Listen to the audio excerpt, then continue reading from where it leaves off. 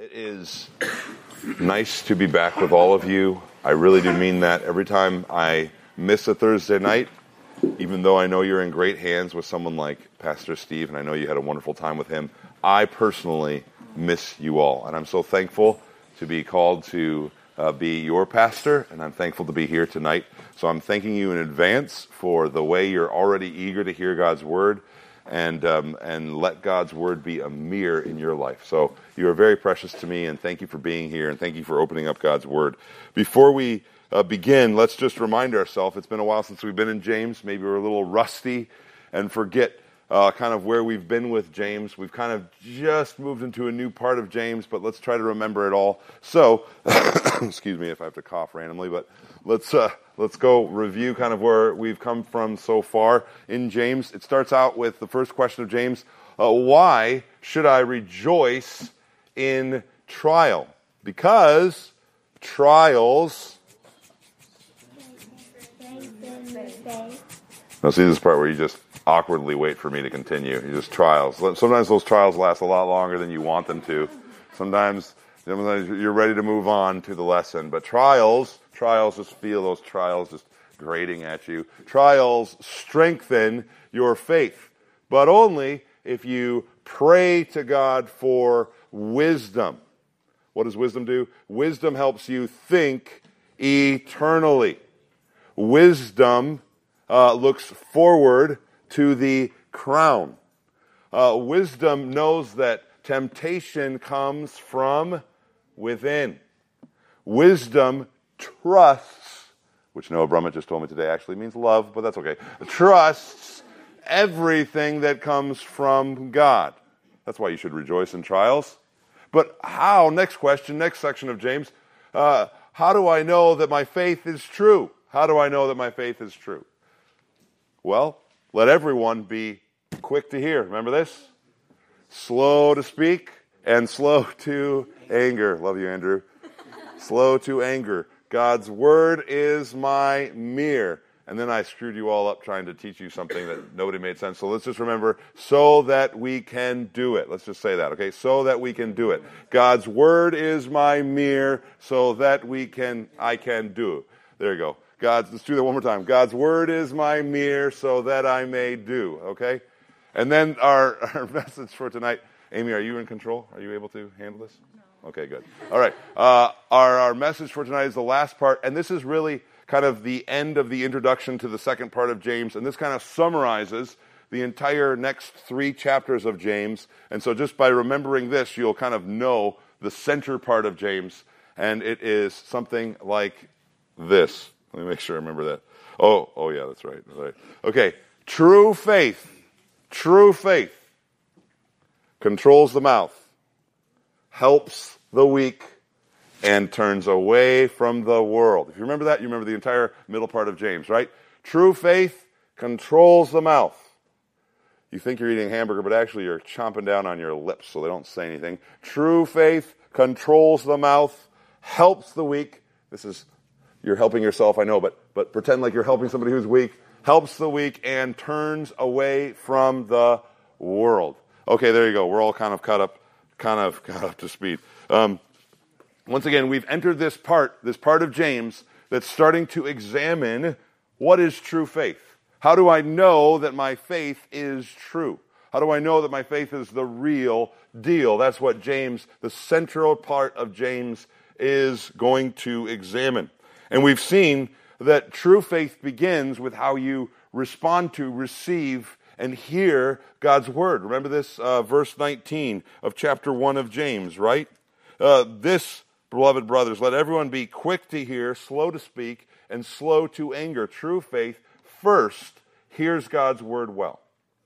You got to first hear God's word well if you want to have true faith. It hears God's word because God's word is like a mirror, and it shows you your faith. It helps you examine your faith and correct your faith where your faith is weak or shallow. It helps you turn away from sin because God's word is your mirror. True faith, though, must have God's word in front of it if it will even get close to true faith. True faith obeys God's word. You hear God's word, you obey God's word, But then I would also say true faith remains under God's word. You're looking at a mirror, you're not liking what you're seeing, and true faith abides in God's word. See that verse 25 right there? But the one who looks intently at the perfect law, the law of freedom, and abides by it, not having become a forgetful hearer, but a doer of the work, this man is blessed in what he does. True faith starts with God's word. It sees itself through God's word, and it obeys God's word, and it remains under God's word even when it is difficult. I would say now that James, before we kind of get into this section, kind of gives us some examples or evidences of what true faith looks like. You want to know what true faith looks like? Here's 3 evidences, right? And just to kind of go through these evidences, you kind of know what they are already if you remembered our catchy little hand signals. But to go through these, we're gonna approach these 3 evidences or examples of true faith in the form of diagnostic questions. So ask yourself these questions to examine your faith by the Word of God, okay? That is how we're going to approach it. These are the 3 questions. I'll give them to you straight up, and then we'll go through them one at a time. First question, what comes out of my mouth? Examine your faith by examining what comes out of your mouth. Examine your faith, secondly, by asking, why do I do what I do? Why do I do what I do? And then thirdly, whose wisdom do I value? Whose wisdom do I value? We'll go through those again. Let's start out with the first question, the first diagnostic question to ask yourself and examine whether your faith is true. Ask this question, what comes out of my mouth? Ask yourself that question. What comes out of my mouth? I'm not talking here about what comes out of your mouth in the times that are easy. I'm not talking about what comes out of your mouth before people that you want to impress. I'm not talking about what comes out of your mouth during small group time even. I'm not talking about what comes out of your mouth when you're talking to people that you want to impress. I'm not talking about those times. I'm talking about the times when you don't care about the people you're talking to. I'm talking about the time when you're talking to people who don't really matter to you. I'm talking about the time when you're talking to people who are coming between you and what you really want in life. Those are the conversations I want you to examine. That is when your faith is truly known. Not when you want to impress other people, but when you don't care. When you are most free with your tongue, that is when you should examine your true faith. With your parents maybe, with your siblings, with your enemies. If you have enemies, examine your mouth then. That is what will be a true test of your faith. Look at verse 26. It says, if anyone thinks himself to be religious, while not bridling his tongue, but deceiving his own heart, this man's religion is worthless. You want to know what a worthless faith looks like? An empty religion. The word worthless sometimes refers to idolatry and the emptiness of idolatrous religion. You want to know what a religion that is as meaningful and powerful as bowing down to a statue made out of wood is. Look at what your mouth is doing. That will show you the true nature of your faith. But look at this. This is incredible. Verse 26 is an astounding truth to chew on. The words in your most unguarded moments are the most reliable indicators of the spiritual state of your heart. That is what verse 26 is saying. Your words are the most reliable indicators of the spiritual state of your heart. You probably don't want to hear that. That's not the kind of message you want to hear. You want to hear a message, your heart wants to hear a message that, hey, what you say doesn't matter, but God's word says what you say in your most unguarded state. Jesus would say, even the most careless word is an indication of what is going on in your heart. Once again, remember, God's word is your mirror. It shows you you. It's not a very comfortable picture. We are seeing here that our words show us something about the spiritual state of our heart, and that is not pleasant. For example, by illustration, there are lots of ways to check the tire pressure in your car. There are lots of ways to see what the tire pressure state of your tires is.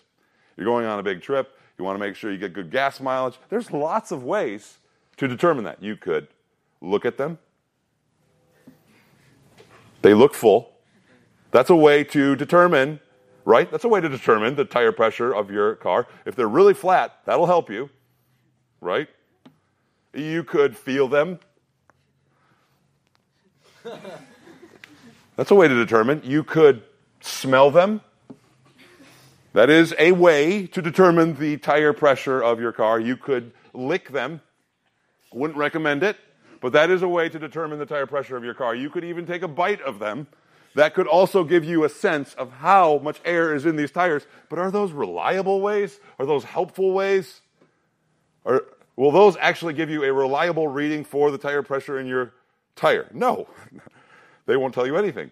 They'll just tell you that you're an idiot. That's all they'll tell, and your neighbors that you're an idiot. That's all they will do. No, the most reliable way to check the tire pressure of your car is to use this thing called a tire pressure gauge. Stick it on that little hoochamajigger there on the tire, and it will quickly tell you the state of your tires. And then, of course, if you're like me and you don't know anything about tire pressure, then you go inside the door. What is it supposed to be at when it's cold? Okay. Oh, that's a problem. I'm going to go over to the store and they're going to pump it for me, if you're like me. But that is the most reliable way to check the tire pressure. But notice this. There are lots of ways to determine what's going on in your heart. And a lot of those ways are not very reliable.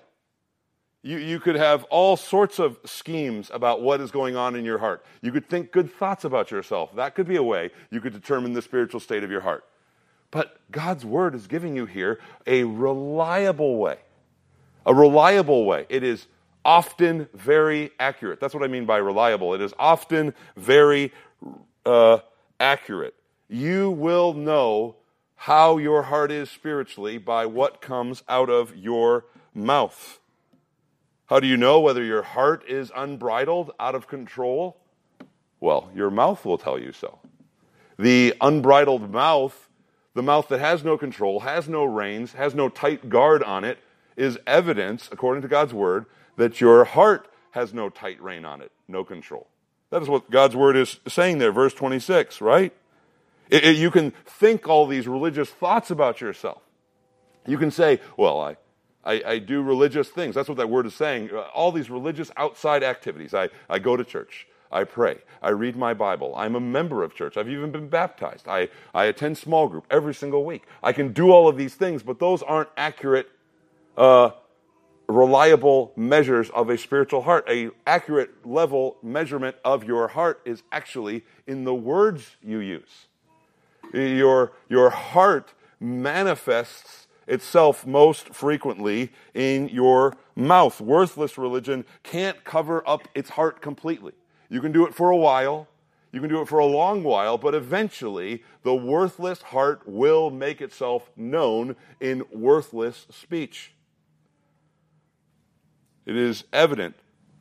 Here's a quote from a commentary. The unbeliever cannot keep up a spiritual facade indefinitely, and the true believer cannot be content to remain in sin indefinitely. Two people, two different hearts. They can't either remain in sin for long, that is a true believer, or they cannot keep up the facade of religion for very long. That is what will evidently come out in your heart. Either you will confess your sin, seek to make things right, you'll be a true believer, or you will blow up eventually, and your true spiritual nature will come out. But eventually your heart will make it known. Matthew 12:36, you could write down this. The mouth speaks out of what fills the heart. Think about that.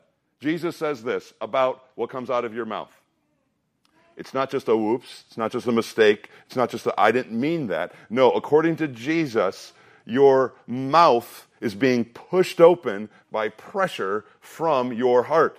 It is a fountain pushing water upwards. And what comes out of your mouth is actually a reflection of your heart. Your mouth is the fruit that produces according to the kind of the tree. Your heart is the kind of the tree, and your mouth is just producing the fruit that is inside of your heart. Look it over in James 3, verse 9, talking about the tongue. Once again, he's just kind of setting up for later messages here, but With it, verse 9, chapter 3, with it, the tongue, we bless our Lord and Father, and with it we curse men who have been made in the likeness of God. From the same mouth come both blessing and cursing. My brothers, these things ought not to be so. Does a fountain pour forth from the same opening fresh water and bitter water? Can a fig tree, my brothers, produce olives, or a vine produce figs, nor salt water produce fresh, right? You will produce ultimately what is in your heart. And James 3 even says what comes out of the mouth is lit on fire by hell. The heart steering away from God. That is what often comes out of the heart. And that comes through your words. The words of your mouth, especially when you are not guarding them, are your truest, most reliable sense of yourself. And that is a very scary thought. But that's where you know whether your religion is true, whether your faith is true. What comes out of my mouth when the pressure's on? What comes out of my mouth? True religion works, in other words, from the inside out. You don't change yourself from the outside in. You don't go home and say, man, I want to become more godly, so I'm going to work on some outside things. I'm going to go to church more. I'm going to do all these things. That is phony religion. That is worthless religion. True religion, that is truly saving religion, that is humbled under God's word, begins with a conviction of the sins of the heart. Before it is on my tongue, it is a thought in my head. Before it is an act of my hands, it is a desire of my will.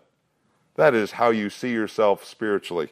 You first focus spiritually inside, and you will see the difference by the power of the Spirit, by the blood of Jesus Christ. Words, though, are most reliable, just to say it again, because why? Because they are the things that we produce the most of. That is why words are the most reliable indicator of your heart. MacArthur says this: the tongue is not the only indicator of the spirit of true spirituality, but is one of the most reliable. It has been estimated that the average person will speak some 1,800 words in a day. That is enough for a 54-page book. Every day you're writing a 54-page book. In a year, that amounts to 66 800-page volumes. That is more books than you want to read. Every year you're producing that much speech. Up to 1/5 of the average person's life is spent talking. 1/5. Listen to that. Yes. You want to know what your heart is looking like? Look at what your speech is doing, because that's what comes out of your mouth and your heart the most. What comes out of my mouth? That is the first diagnostic question. Second diagnostic question for us this evening: why do I do the good things I do? That's 4 do's. Why do I do the good things I do? That might be too many do's. Who knows? But it was fun to say out loud. Why do I do the good things that I do? Why do I do? Never mind, you got it. So anyway, true faith, you can see this, helps the weak. True faith helps the weak. Why? Verse 57, let's look at this. Pure and undefiled religion before our God and Father is this: to visit the orphans and widows in their affliction. A true faith is known by how you help the weak. Why do you help the weak? Well, number one, it's because of who your God is. God cares about those who are helpless and who are weak, who have no resources in themselves. God cares about those people. Orphans and widows in the first century world were probably the most helpless people, because they didn't have like all of these societal structures for helping people. They didn't have social safety nets like we have today that sort of work. They had families. That was your social security system. If you didn't have a family, you were in trouble. It was your family that would help you. They would house you. They would help you get back on track. But if you didn't have any of those things, if you were a widow without a husband to provide for you, or if you were a child without parents, you were in the most dangerous position. In the most dangerous position. Women would have to resort to prostitution. Children would maybe survive. But God is the God who cares for these people that are most helpless. Psalm 68:5 says this: our God is a father to the fatherless and a judge to the widow. This is who our God is. And if you think about it, that is exactly why God saves the kind of people that he saves. God doesn't save the kind of people that have everything going for them, that have figured it all out, that are totally in control, that don't need any help from anybody. No, God saves the people that first recognize their true spiritual need, and they come to him helpless. That's because our God is one who saves for his own glory. That's why we help the weak, because of who our God is. But number two, we also help the weak. True faith helps the weak because of who God's children are. Notice what it says here, right? Pure and undefiled religion before our God. This is our God. This isn't just some distant God, but this is our near and dear God who has cared for us. But notice also, it is our God and our Father. There is a family resemblance. That is why true faith is known by the way it helps the weak. Because you know that your God has rescued you when you were weak, and you have a heart and a compassion for any forms of weakness that you see in your life. You want to help the weak as well. You are like your Father in heaven, and you want to help the weak. There is a spiritual family resemblance, you could say. But the number three reason why the true faith helps the weak, you could say, is because you seek to please only one audience. You seek to please your Father and your God in heaven.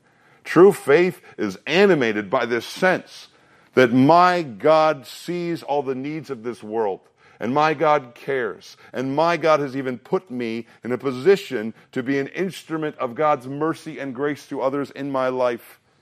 And my God is given glory through my efforts to help the weak, and I want to be a part of things that give him glory. Notice, this is pure and undefiled religion, which is what? Before our God and Father. It's before God. It's not for other people as much as it is mainly for God's pleasure and God's glory and God's fame. God has loved me like this, and therefore I want to be an instrument that loves other people. But notice, you see a contrast here right away between true faith and worthless faith, or you could say worthless religion. Worthless religion works to please others, works to please men, works to gain praise, works to gain favor from people through doing all these good things, right? I could make an argument here that what James is referring to when he's saying helping the orphan and helping the widow is not saying to the church, hey, set up some huge homeless shelter, or maybe, hey, have this huge ministry for all of the widows in your neighborhood. It might be saying that, but I think what James is actually pointing to is a real situation that's happening in the church where Christians are ignoring other Christians in need because they are poor. And instead of helping the Christians that are in need in your circles, these Christians are giving preference to rich people that maybe are coming from outside the church or something like that, but they're giving preference to the rich because they think, if I give to the rich can give back to me. And it's totally a selfishness that dominates their religious expression. I am only going to serve those who can give something back to me. Look at James 2. We'll be here next week. James 2, verse 1. My brothers, do not hold your faith in our glorious Lord Jesus Christ with an attitude of personal favoritism. If a man comes into your assembly with a gold ring and dressed in bright clothes, and there also comes in a poor man in dirty clothes, and you pay special attention to the one who is wearing the bright clothes, and say, you sit here in a good place, and you say to the poor man, you stand over there, or sit at my footstool, have you not made distinctions among yourself and become judges with evil thoughts? Notice, rich man coming in, maybe it's a believer, maybe it's not. It seems to suggest, according to James, that the rich are the ones outside that are kind of causing the poor to suffer and causing believers to suffer. They are abusing them. They are blaspheming the glorious name. They are dragging and oppressing them and dragging them into court, according to verse 6, right? It's the rich causing all the problems, and you with this personal favoritism are trying to get in good with the rich because you're hoping to get return for your good works. That's worthless religion, right? That's the kind of religion that our God and Father does not like at all. That's empty. That's motivated in a selfishness. But true religion, notice here, is motivated by a selflessness. It says, I see the only one who's watching me is God, and that is the only one that matters to me, and I'm going to serve to please him. But notice also, this is true faith. It's not doing all of these things to gain approval from God. It's doing these things because you know you've already been approved by God and brought into the family of God. And you can't get over the fact that God has been gracious and merciful to you. This is true faith, true religion. It labors selflessly for the weak and lonely in your circles. It even visits them. That's a word that refers to going and physically visiting people to try to help them. It visits people to try to help them because of the way that God has given you such grace. Why do I do the good things that I do? Because my God is watching me, and I serve for an audience of one. Let's ask the third and final diagnostic question. What comes out of your mouth? Number one, why do you do what you do? Number two, number three, whose wisdom do you want? Whose wisdom do you value? Whose wisdom? Do you value God's wisdom, the word of God's wisdom, or do you value the world's wisdom, the worldly system of wisdom? Your good deeds not only show your love and affection for your God, they also show you what system of wisdom you serve under, what worldview you hold to. Notice the half of verse 27. Pure and undefiled religion before our God and Father is this, to visit orphans and widows in their affliction and to keep oneself unstained by the world. Notice there, your life, your faith is not stained or polluted or destroyed or ruined by the system and worldview that this world belongs to. The true hearer of God's word, the true one who obeys God's word and way, does so because they actively resist the worldly way of thinking through actively pursuing God's way of thinking. That is how you resist the stain of the world. The world says, hey, words don't matter. What you say doesn't matter. It doesn't truly reflect who you are as a person. But God's word says, man, what I say does matter. It's a reflection of what I want. It's a reflection of what's on my heart. That's the world's way versus God's way of viewing your tongue. The world says you should only really help those people who can help you in return.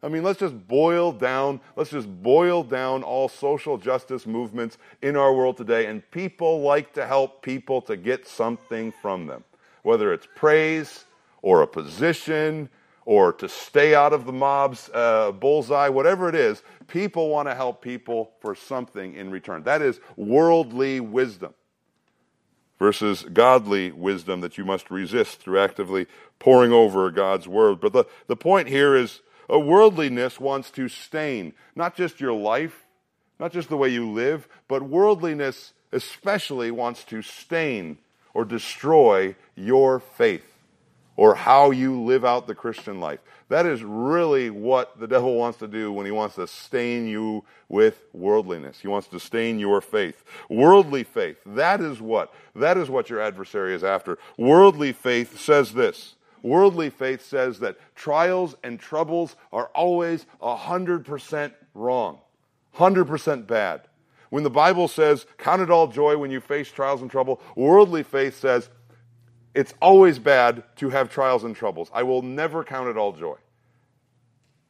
This brings zero benefit to me, therefore I have zero joy in it. God can't be a good God and let something like this happen.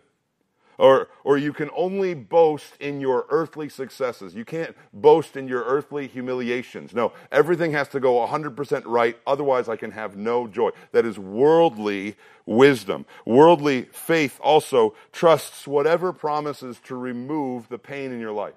That is what worldly faith does. What will remove this problem? What spiritual aspirin can I take today to remove this headache from my life? I will take it. I will trust in it.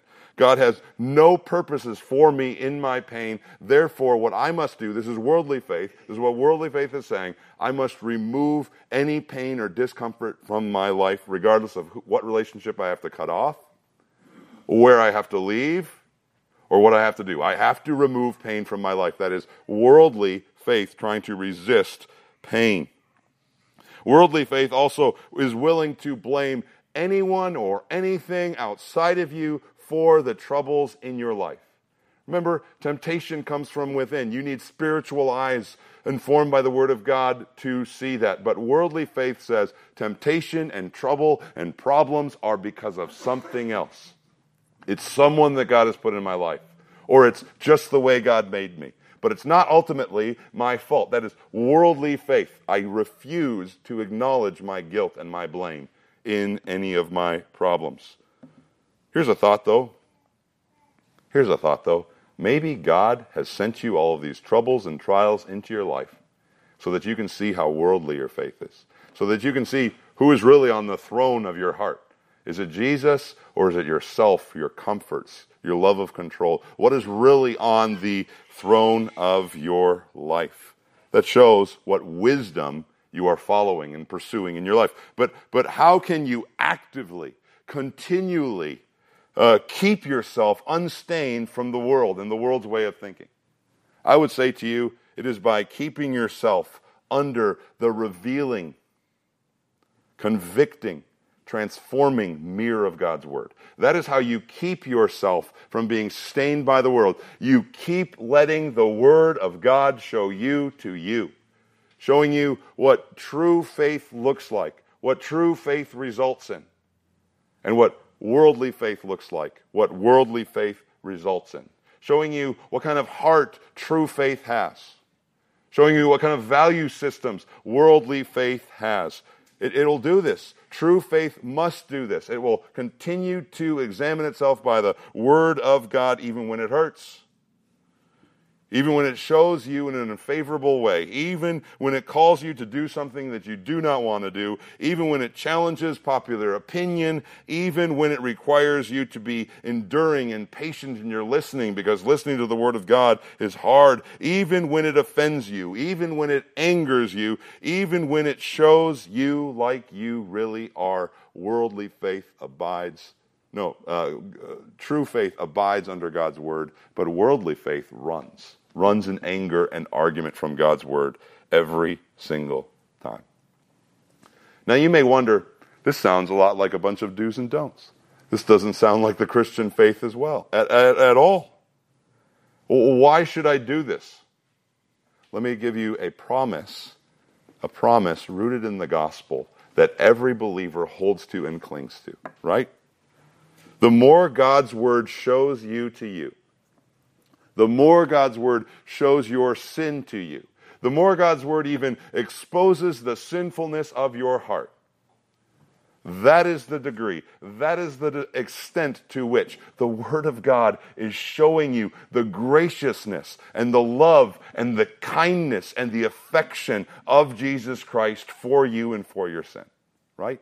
The more you see your sin, the more you have an opportunity to repent of your sin and trust in Christ Jesus alone. No other system of religion can do that. Every other system of religion is just try, keep trying, keep trying. But our faith is rooted in the fact that all our sin is put on Christ Jesus. And we follow him in love and in joy and in great grace. Matter of fact, we follow him out of a desire to follow him because of our great love for him. That is true faith. That is true faith on display through what we do.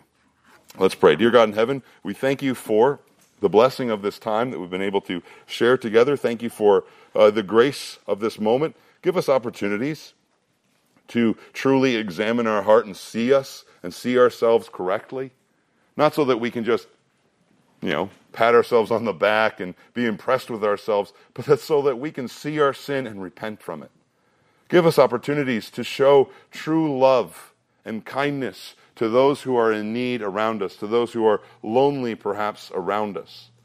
Not so that we can pat ourselves on the back, but so that we can point all of the praise back to you and worship and declare your great grace to us.